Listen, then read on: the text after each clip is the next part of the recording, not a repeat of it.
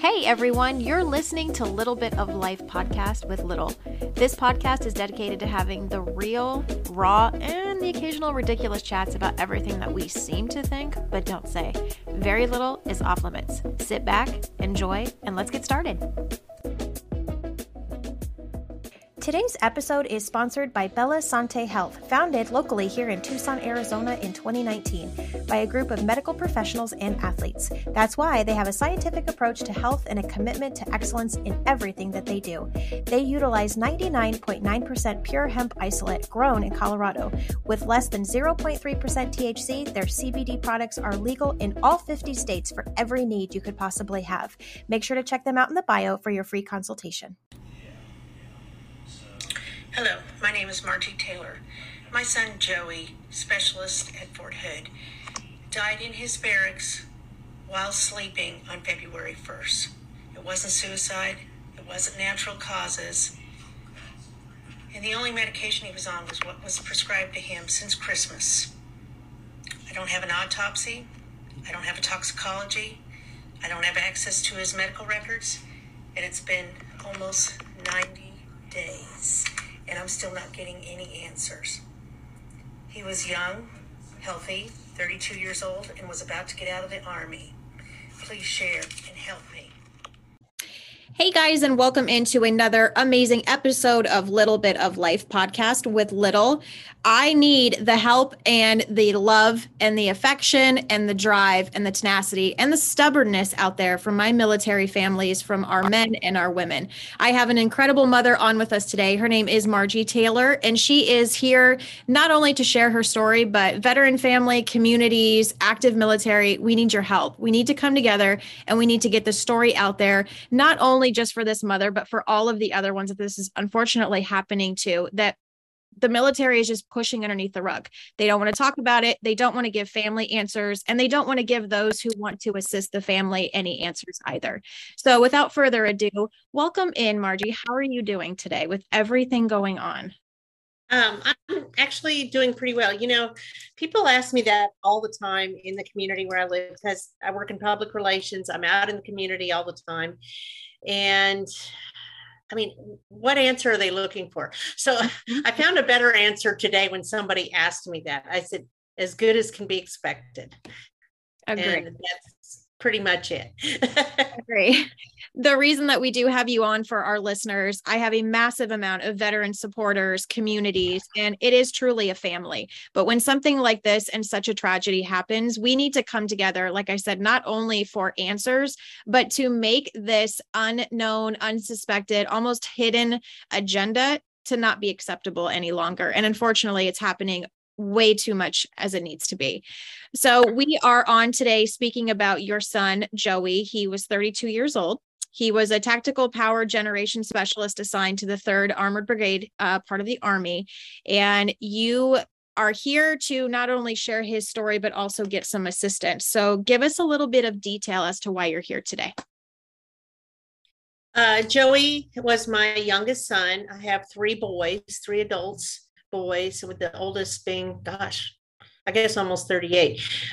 Tim, who now lives in Washington State, is my oldest, and I have another one, Cody, and Joey was my youngest. As such, being the youngest, and they were all pretty close in age, he was my child that was on the roundabout. He didn't do things necessarily right the first time, but he did it with kindness and caring for other people.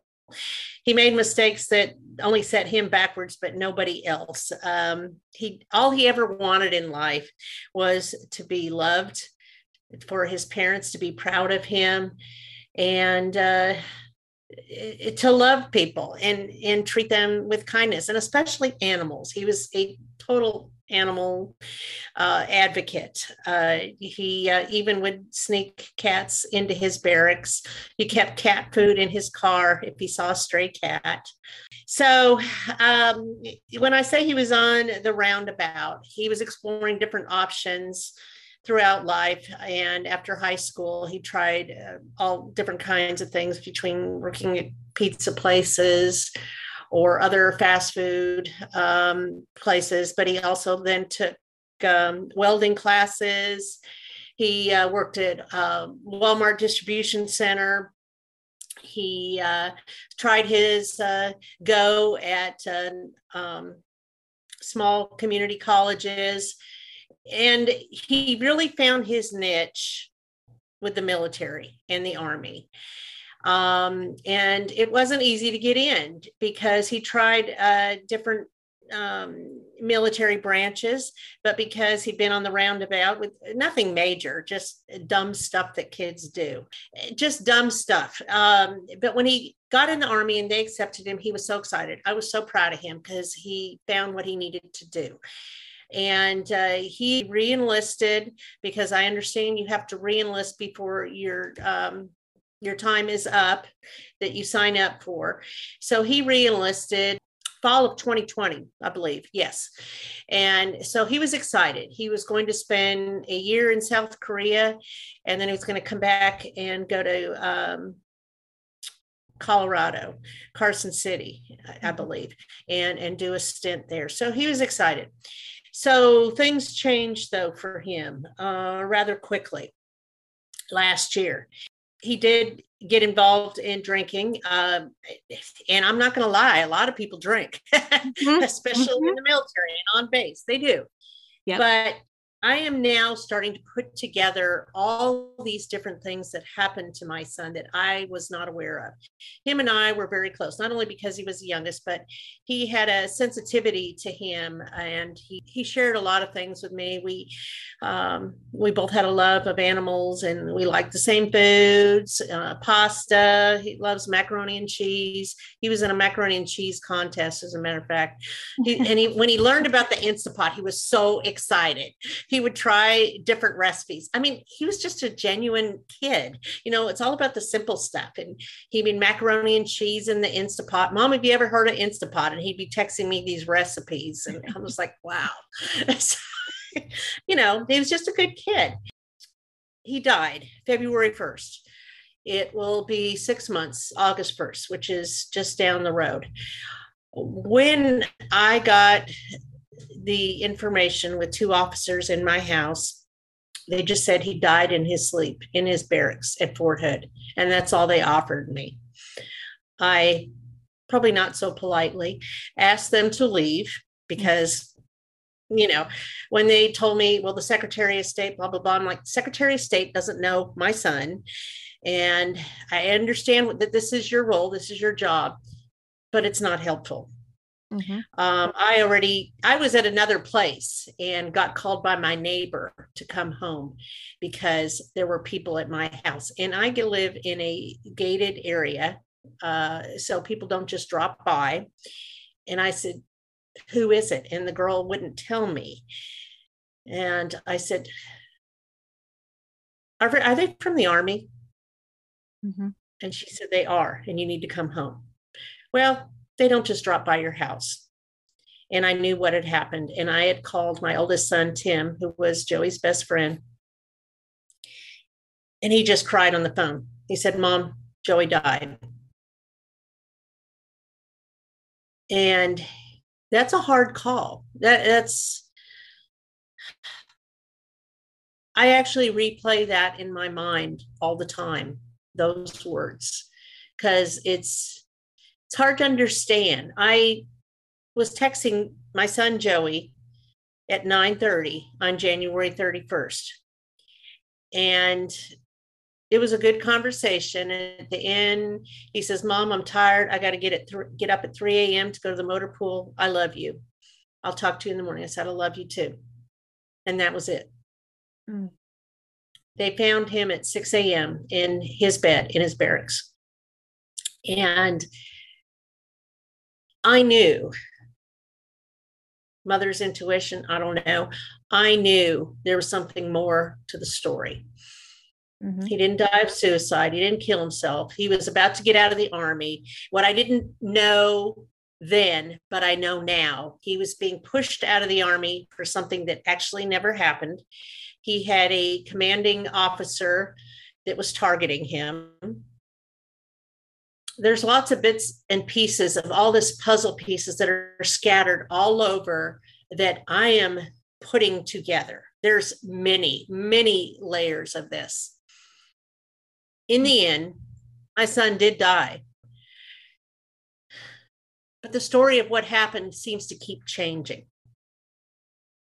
So I knew it wasn't suicide, and I knew it wasn't something, I mean, I felt pretty certain it wasn't like a brain aneurysm or something. I mean, it could happen, but I feel like they would have told me that if that happened, not necessarily right then, but somewhere within the first few months or something, I would think. I was also told that I would have an autopsy toxicology at the latest 6 to 8 weeks. That didn't happen. Honestly, my instincts of a mother are correct as I'm putting information together. And I've had to fight for every bit of information on my son. Why is this okay? I mean, why is it okay that a parent can't get all the information transparently without having to ask the right questions to get the answers? Mm-hmm. So it wasn't until I went to another media source. It's hard to get the time frame. I think it was the end of May that I finally got a toxicology autopsy report done, because the media source out of Killeen gave them a deadline and called up the criminal investigation division and said, hey, I need to know. And she gave them a 12 noon deadline, and they called me at 11:15 that morning. Coincidental? Yeah. I don't think so. No. I don't think so. And I do document every conversation with who it is and everything.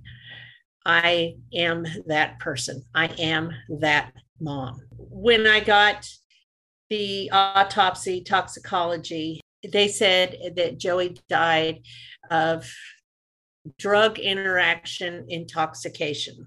I felt from the beginning it had something to do with medication. Why? March 17th, 2021, a year and change ago, Joey went to the clinic at Fort Hood on base for an eye infection. 4:00 that day, I didn't know he was going there. I mean, I don't know his every move, but at 4:00 that day, I got a call from a medical professional at Fort Hood asking if they could do an emergency MRI on my son. And I said, yes, which I was next to kin then. I'm still having to prove I'm next to kin, but I was next to kin then. Somehow I got removed from that as his mother. But they called me as his mother because he was unconscious and they needed to do an emergency MRI. And I said, absolutely. But why? He said, well, we think he might have brain damage. Okay, well, can you call me back? That never happened. They never called me back. So I spent hours. I think it was about midnight when I finally got a hold of somebody, because I called one number, then called another number, called the military police, called a whole string of numbers. And many times it didn't even answer and it just went dead. I finally somehow got to the ICU nurse that said, yes, we have your son here. And he is safe and he is okay. And he's on monitors and we're going to let him sleep, call him in the morning. I said, why is he in there? She goes, they over medicated him at the clinic. That's what she told me. Wow. So interestingly enough, now I can't be certain of this because I don't have the medical records yet. I've been asking for the medical records since the beginning. It's been almost 6 months and I still don't have them. But today I got news that I may be getting them. So that's good. Good. They told me I had to go to court, in probate court, to prove I was mother, which is interesting because, again, they called me a year and a half ago, whatever it is, because I was his mother next to kin, and they had that down. I got his final paycheck. I got his personal belongings. I received the criminal investigation report that I'm thinking they don't just give to random people. Mm-mm. Who knows? They don't give the toxicology autopsy. I mean, my son didn't get this. I got it. And so, really, kind of weird. Like, why aren't they being transparent about this? I've had to fight to get this. Then after he was released, he said, Mom, I don't know what happened. And he says, I have this discharge paperwork, and it showed the medications. And it said on the discharge paperwork that he was over medicated and that he had a possible stroke in his eye. So his staff sergeant took him back to his barracks. And what happens at the barracks? There's military police there trying to arrest him for being intoxicated and bashing in his roommate's TV. And she goes, you're not doing that to him. He was in the hospital because he was over medicated on base. I have a timeline from the criminal investigation report that details this 72-page report that's all about alcohol. There's no alcohol in his bloodstream, by the way.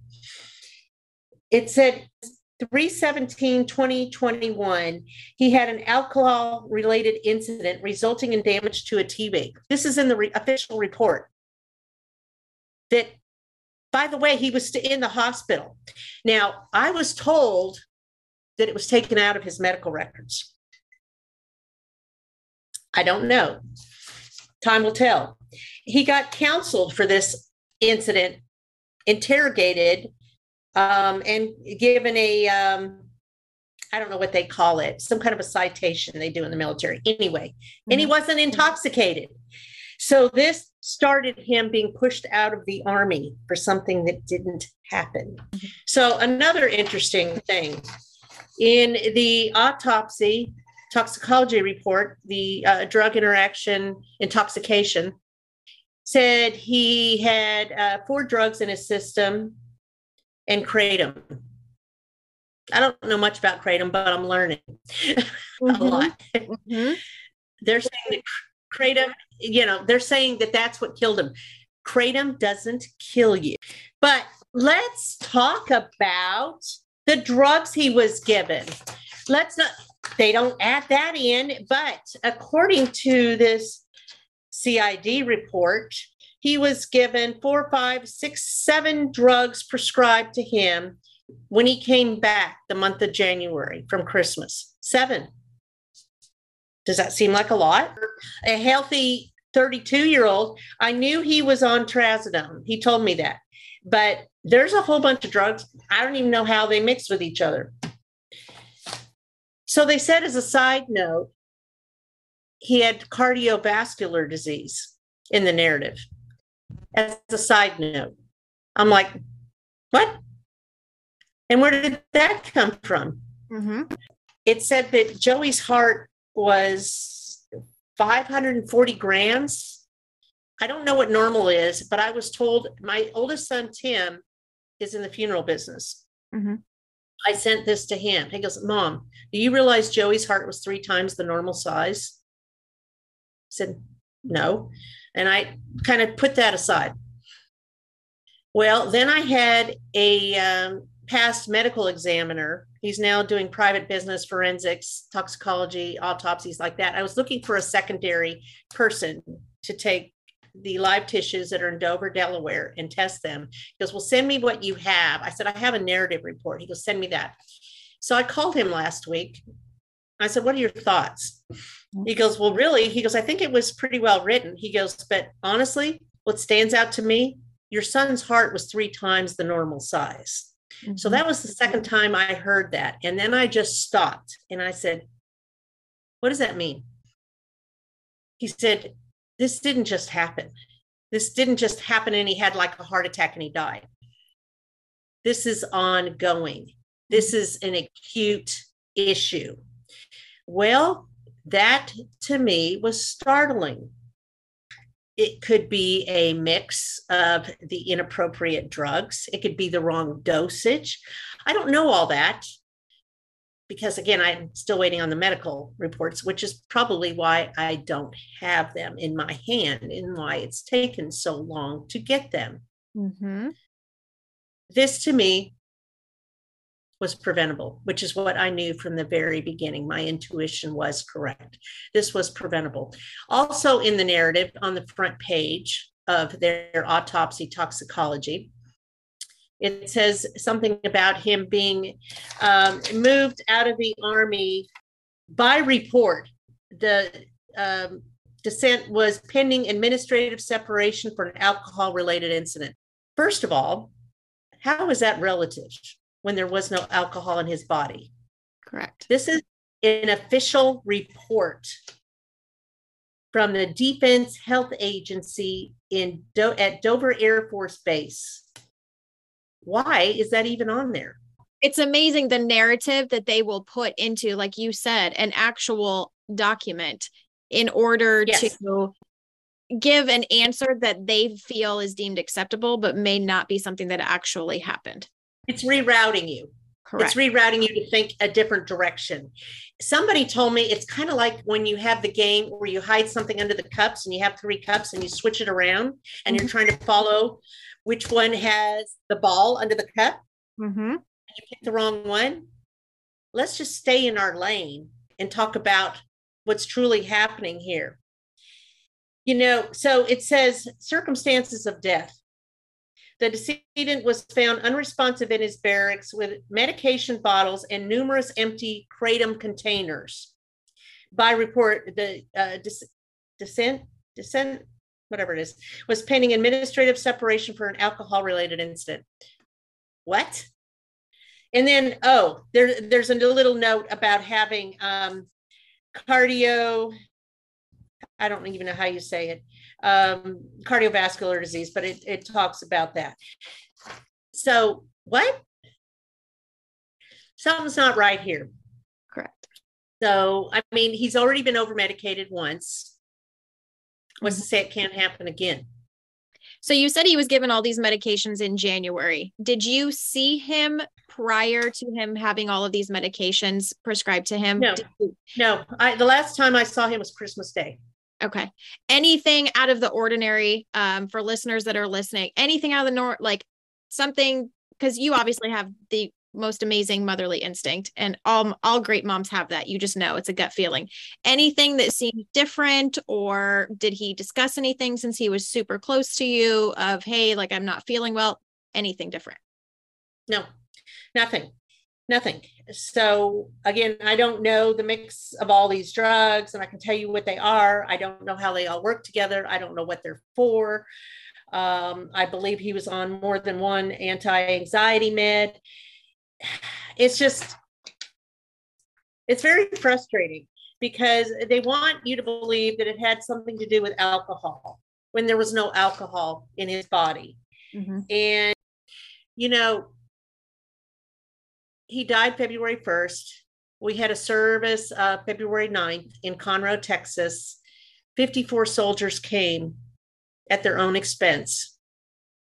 3 or 6+ hours round trip, plus the gas, whatever, plus the time it took for them to be here and take time off. 100 wanted to come. Wow. So that to me speaks volumes. And then when I went to the service they had on base at Fort Hood, February 24th, they almost didn't have it because it was icy conditions. There was some snow on the ground. Yeah, I know, Texas, right?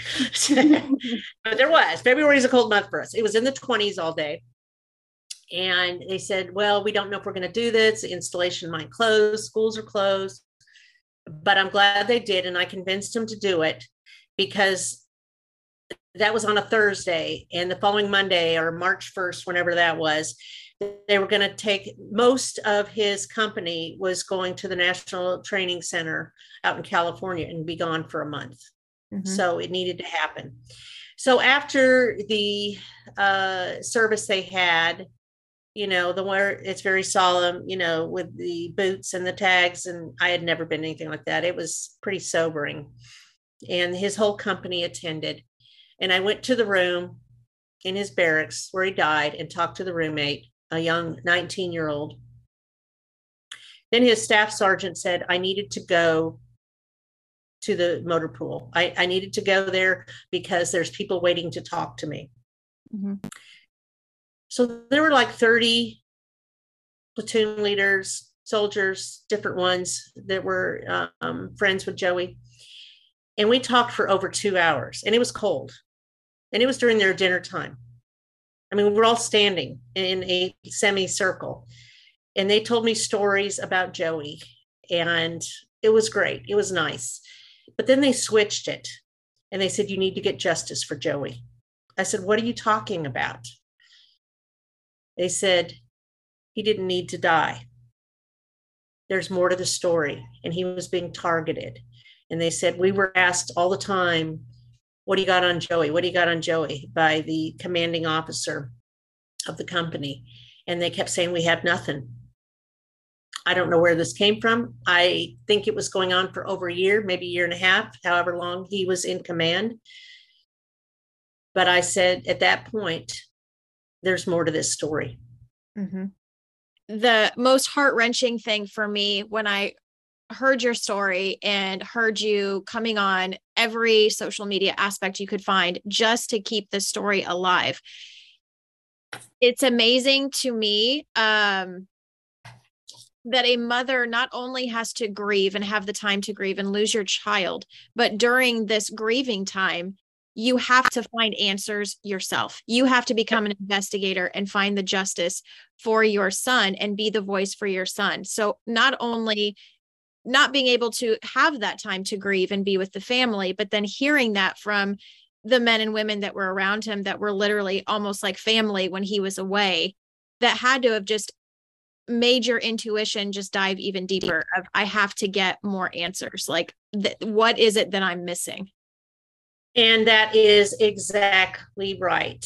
You know, somebody said to me, are you sad about your son dying? And I just like, what are you asking me? Of course I am. This is the worst thing that could have possibly happened. It was something he was, I always thought, oh God, I hope he doesn't get in a car accident. I mean, you think of these things when you have kids, when they're out at night, but I never, ever, ever thought he would die on base in his sleep. It's scary. It is, and it's a lot. So yes, I've been digging, and yes, I do get angry. I mean, I'm a commissioner on our local Veterans Commission. We're building a big park. I'm a director there. I care for military. This has nothing to do with being against the military. I just want that to be known. I will always be Joey's mom. I will always be an Army mom. But I want answers for Joey, and I want to make a difference. Mm-hmm. And I was told this early on, that I need to save other soldiers' lives, or bigger picture, other military that have lost kids. So I went to DC, moms and dads from all branches of the military, all of them. Mm-hmm. And some of them have been fighting this for 10, 15 years because they lost their child due to medical malpractice or negligence. Mm-hmm. I was surprised. I did not know that. One mom told me she's been fighting for over 10 years for her son who was in the Air Force, and he needed medical treatment and a surgery, and a dentist treated him. And that dentist is not even board certified today because she works for the VA as a nurse and could look these things up. How is that okay? How is it that our military don't get the same medical that, say, our prisoners do? Exactly. And what are we doing about it?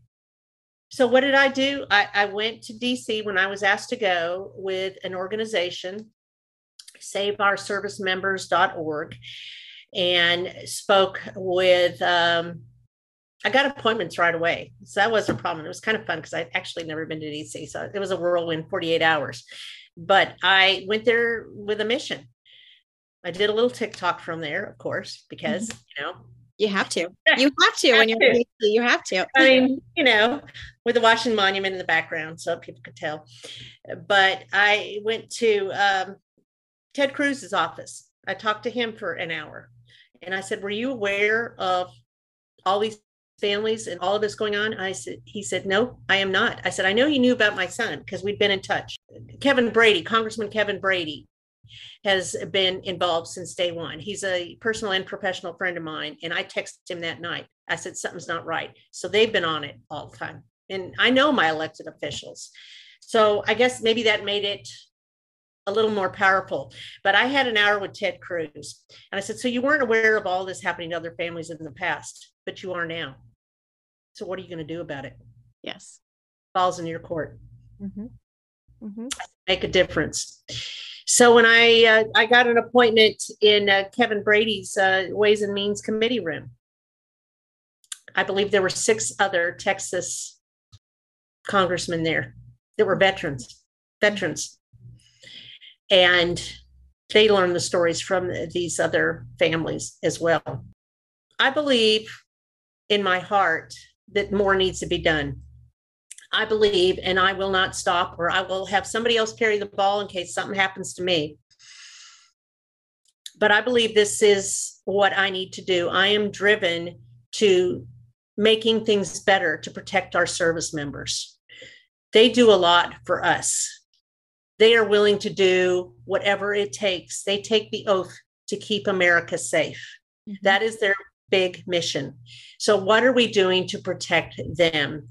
I believe in my heart that physicals need to be given more regularly, and not just a check in and self-report how you're doing, but actual physicals. Because in civilian life, we have to have physicals if we take so many medications. They don't just randomly give us drugs, or at least decent doctors don't. Right. You know, and if you're on so many medications, maybe you have another physical to check and see how you're doing with those. Mm-hmm. But we need to have a physical protocol, a stringent physical protocol for all branches of the military and our veterans when they get out. When they're veterans, they still need medication. So through our VA, they need to get physicals.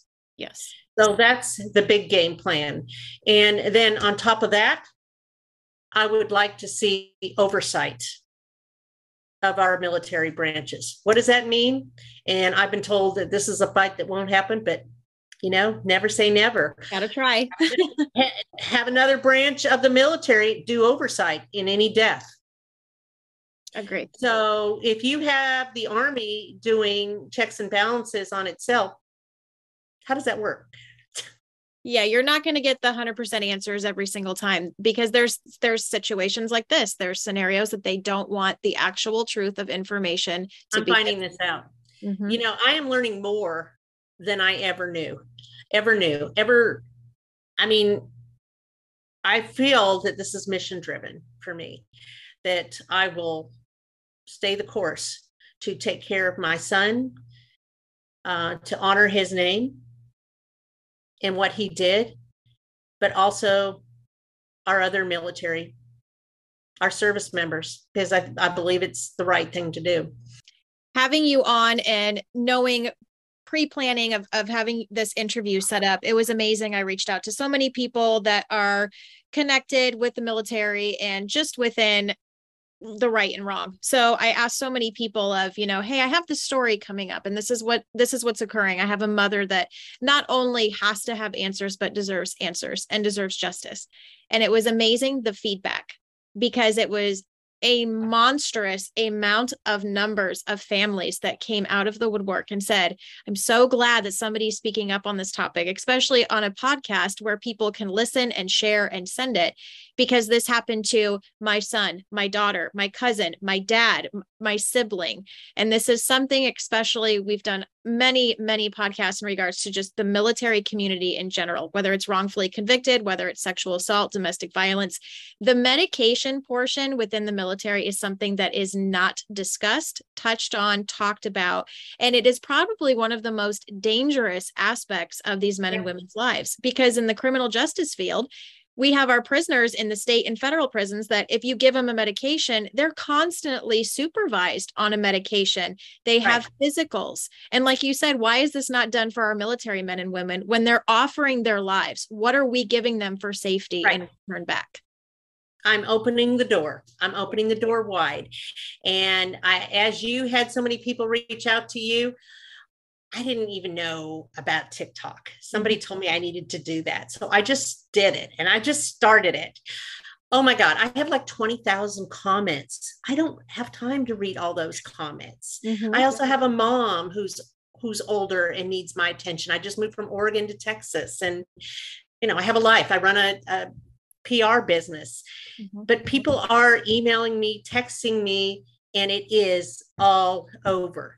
And I go back personally, my son Joey, where did this cardiovascular disease come from? Mm-hmm. It didn't just happen like the past medical examiner told me. This is a process, whether it happened through drugs. I mean, I asked his staff sergeant that he had, I said, did he do normal things and run? I said, I was a runner for 30 years. I was a competitive runner, and Joey started running and he enjoyed running. And she goes, yes, he participated in everything. He ran. I said, did he feel bad? Was he overexerted? She goes, nope, not at all. I don't know when this started, but apparently it was ongoing unless it happened through medication. I don't know. I don't know the answer to that. But what I do know is they should have found it. Yes. It's still negligence as far as I'm concerned. If a soldier dies, quit talking about the drug thing. I think the drugs was superficial to what the bigger problem was. He died because he had an enlarged heart. Why did that happen? I mean, he didn't have it when he went into the Army. He was in the Army almost 5 years. Mm-hmm. And I know they do some kind of physicals when they get into the Army because they don't allow certain physical ailments to be a part of the Army. It's not acceptable. Again, I don't really know specifics, but I feel like this happened while he was in the Army. Yes, absolutely. And medications probably exasperated it. Mm-hmm. I will find out, though. In the beginning, you stated you were able to go to the barracks. I'm assuming for listeners that are following along here that you were considered the next of kin back in March when this happened, and they alerted you for the MRI. So I'm assuming that you were also next of kin to pick up his personal items and his property. Oh, yes. So that was my point. Yes. We don't just randomly give those away. Yeah. So where is this shift happening that you, as the mother, now to get answers are having to prove that you are his mother? So I've been asking, and I filled out all the appropriate paperwork that the Army requests for all the things, whether it was for the toxicology, autopsy. My casualty assistance officer checks in with me, texts me. We talk all the time. He's very thorough. But when it came to medical records, which is what I asked for from the very beginning, like the beginning in February, because I knew something was wrong. Because again, he was over medicated once.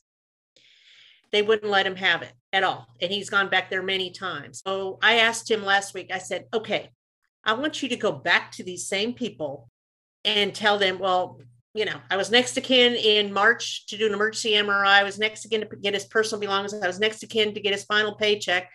I was next to kin to get the autopsy, toxicology, the CID report. So how did I get removed? Just wondering. At which part of this did I get removed since, I was okay? Well, apparently that's what worked.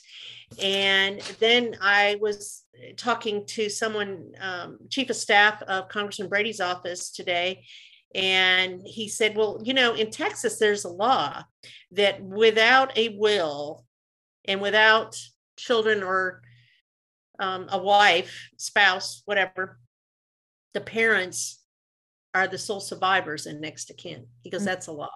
Mm-hmm. And he goes, I've been telling them that all last week, every day. I said, well, something worked. Mm-hmm. So thank you, Congressman Kevin Brady. So yes, I don't have those yet, but I believe it's forthcoming. I did fill out a Freedom of Information Act back in February. I do have an attorney working with me, and he does military malpractice. Mm-hmm. So we shall see. And to hear your story, and not only to hear the struggles that you're having and the hoops you have to jump through, not every person would even know where to start.